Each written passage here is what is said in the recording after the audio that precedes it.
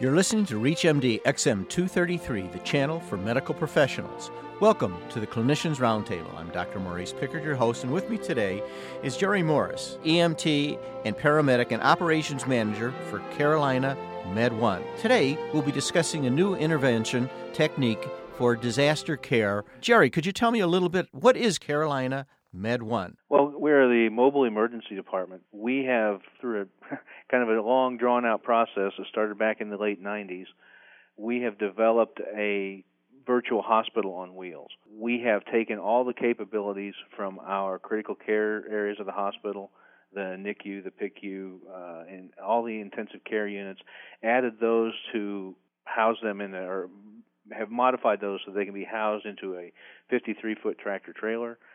And that's what we bring to a scene. Really, we can set up a hospital in a matter of a few minutes for you. Do you have a full-time staff, or is it a part-time staff?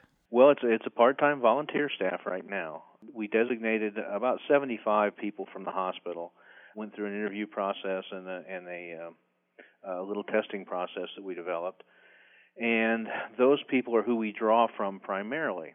However, when we deploy, if we deploy for an extended period of time, if we deploy for a major disaster, we could not staff that ourselves. Our Carolinas Medical Center could probably not staff the entire hospital for a long-time deployment, a long-term deployment. So we draw from the local hospitals, state medical assistance teams here in North Carolina. North Carolina has a very well-developed disaster response network. And those state medical assistance teams, as they've been developed, those are people who are contributed from 125 different hospitals across the state. So when we deploy, we're going to have people from all over North Carolina, not just from Carolinas. What type of specialists or staff do you have? We have, again, our emergency physicians, emergency nurses. Depending on the mission, we would take an orthopedic surgeon, or we might take surgeons of different specialties. One of the beauties of it is we can kind of cater the deployment or the staff to meet the deployment mission requirements. And the only way you would transport your hospital is on the road, is on wheels. You would not fly, for example, if you were called to a destination beyond 1,000 miles. We can be loaded on a rail car. We can be loaded inside of a military a C-5A aircraft.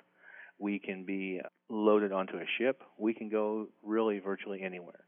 If we can fly there, train there, boat there, we can take the hospital there. Once you're called into action, are you federalized and therefore become part of the public health service and therefore don't have all the problems of licenses, disabilities, and workman compensation problems that may affect a hospital? Well, that depends on who deploys us. If Department of Health and Human Services, a federal agency, deploys us, then yes, we're federalized. If we're deployed through the mutual aid agreements between states here, as we were for Hurricane Katrina, we were deployed to Mississippi. We had an agreement with Mississippi to recognize our credentials to allow us to treat patients in their state. So basically, they gave us reciprocity based on the size of the disaster. Does your staff have to go through some type of special training to be part of the team? Well, we have periodic training. We try to set up a quarterly training schedule where we train on the equipment. One of the things that we did, and this was a good pre-thought on Dr. Blackwell's part, he's our mentor and the man who actually developed this whole system, is we tried to use as much equipment that's like our hospital as we could. We used the same IV pumps. We used the same patient tracking system. We used the same pharmaceuticals. We tried to use the exact same stuff that we use in the hospital, so when our ED nurses step into Med1, it's just like being a regular workday for them. How many patients could you see in a day? We all wondered that until we got deployed to Hurricane Katrina. And in the 41 days we were there, we saw 7,400 patients. And there were days when we saw over 350 patients. That day in particular, over 350, was a 12-hour day because we were still under an 8 a.m. or 8 p.m. to 8 a.m. curfew.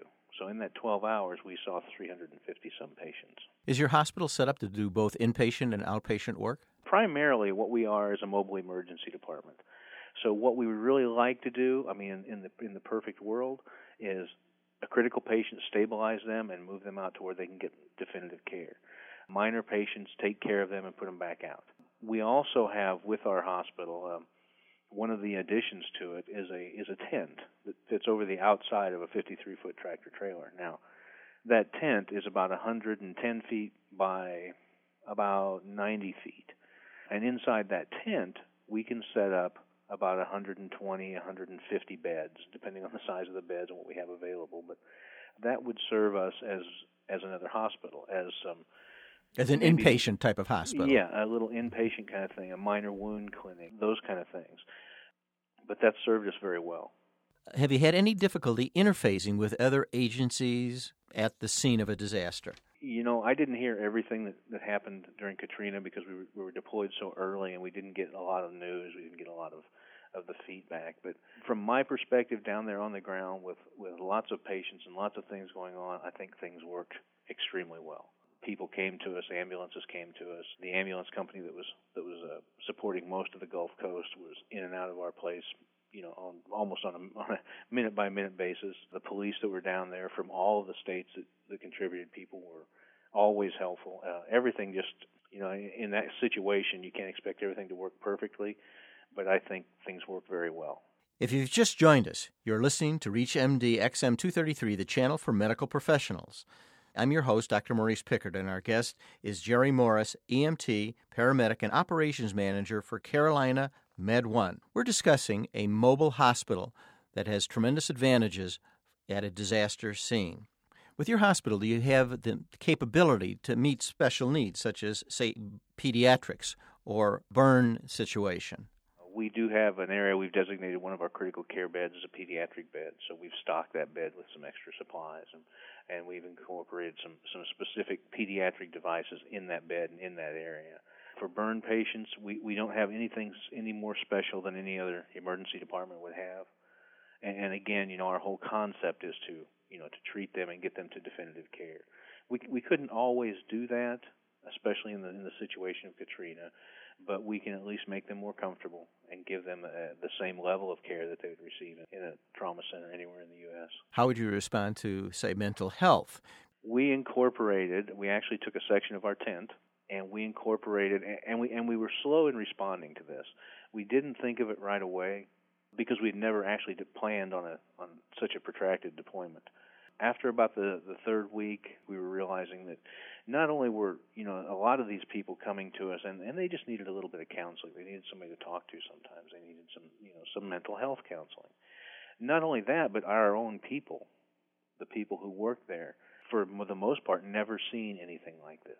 So we set up a little mental health counseling clinic in the side of the tent, and that worked out very well. A lot of our own people took advantage of it. A lot of the townspeople took advantage of it. Well, you bring up an interesting point. How did you meet the needs of your staff, such as showers, places to sleep, food, just to name a few? We took a bunch of military rations with us. We have a cache of them here that we'll take with us. We came to a spot where we set up in Waveland in the Bay St. Louis area, and right next to us was a church group that had set up. And what they did was just phenomenal. They set up, before it was all over, they had 4 circus tents, for lack of any other term for them. I mean, they were just huge tents, and they fed upwards of 2,500 people, or 2,500 meals a day out of those tents. They asked no questions. The only thing that they demanded you do was wash your hands. Wash your hands and come in and you can eat. And it wasn't fancy food, but it was good, sustainable food.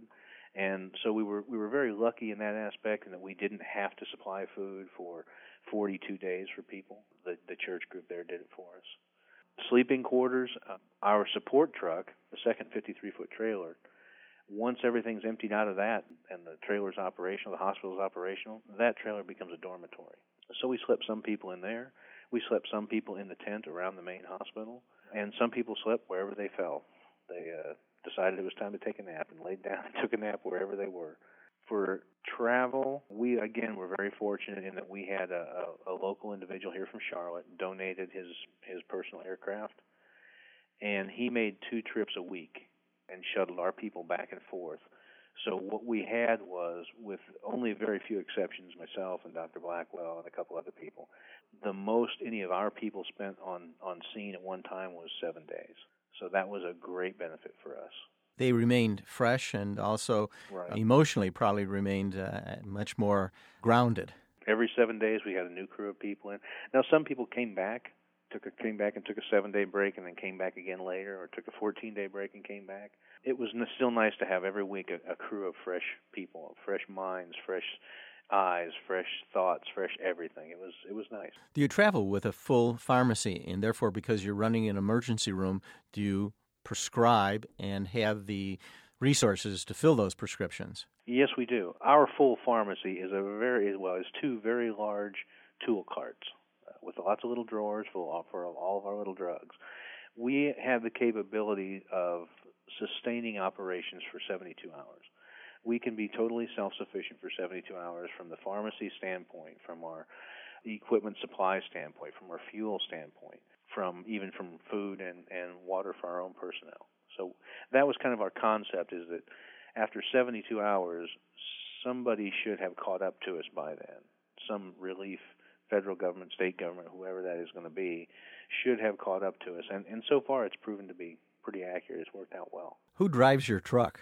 We have, Carolinas Med One has one full-time employee, and that is a truck driver. Was Katrina the first area that you used Carolina Med One at? Absolutely. We had Carolinas Med One for about a year and a half when Katrina hit. There were people, even within our own organization, some of the people we work with, some of the colleagues we see every day, who thought it would never be used. It's a big boondoggle. It's a bunch of federal money sitting there going to waste. It's our tax dollars at work sitting in a parking lot. After Katrina, most of those colleagues came to Katrina, worked out of Med One, and saw what effect it had on the local people and how useful it was, and how really, truly a support device it can be. Most everybody has changed. Everybody wants to see us deployed. Everybody wants to see Med One do more things in the future and do more advanced things also. How did your state feel about Carolina Med One after you had returned home? I can't really speak for